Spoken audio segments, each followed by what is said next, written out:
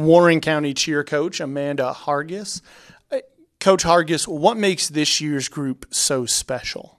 So this year is special because we've had some returning seniors that have gone the whole way, and we have some that have come back after taking a year off, and it's been nice seeing that dynamic. We also have a good group of freshmen that have come up, and it was a pretty large group of freshmen, and so that's exciting to know that that's coming up for your program. How exciting is it for you to have just that many numbers, to have that many cheerleaders and able to split squads and do different things with different groups?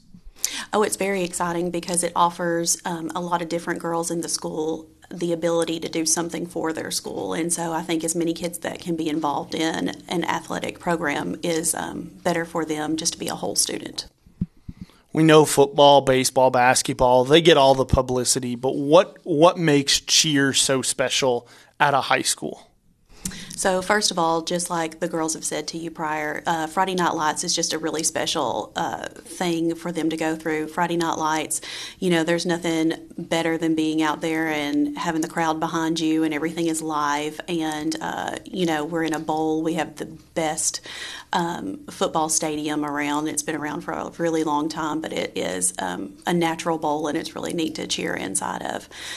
So that's the best thing about our current situation, and then the fact that we get to compete nationally and our community is behind us to do that. It really makes it a really good high school experience for these girls, and the fact that they don't do that when they're in the middle school, so it's really special when they come up to the high school to be able to have that opportunity. What do you think makes it so special for the girls being able to go to Disney and go on these trips and see maybe parts of the country and parts of the world that they wouldn't otherwise get to see if they weren't a member of the cheer team? Sure, it allows them to have all kinds of different experiences. Just like last year, I had 3 girls that went to Orlando because they were named All-American cheerleaders. The fact that they get exposed to different people within the organization of cheer allows them to just get to know different people, have different opportunities. It's really nice to see them flourish and not just stay stagnant in one place. What do you love about being a cheer coach?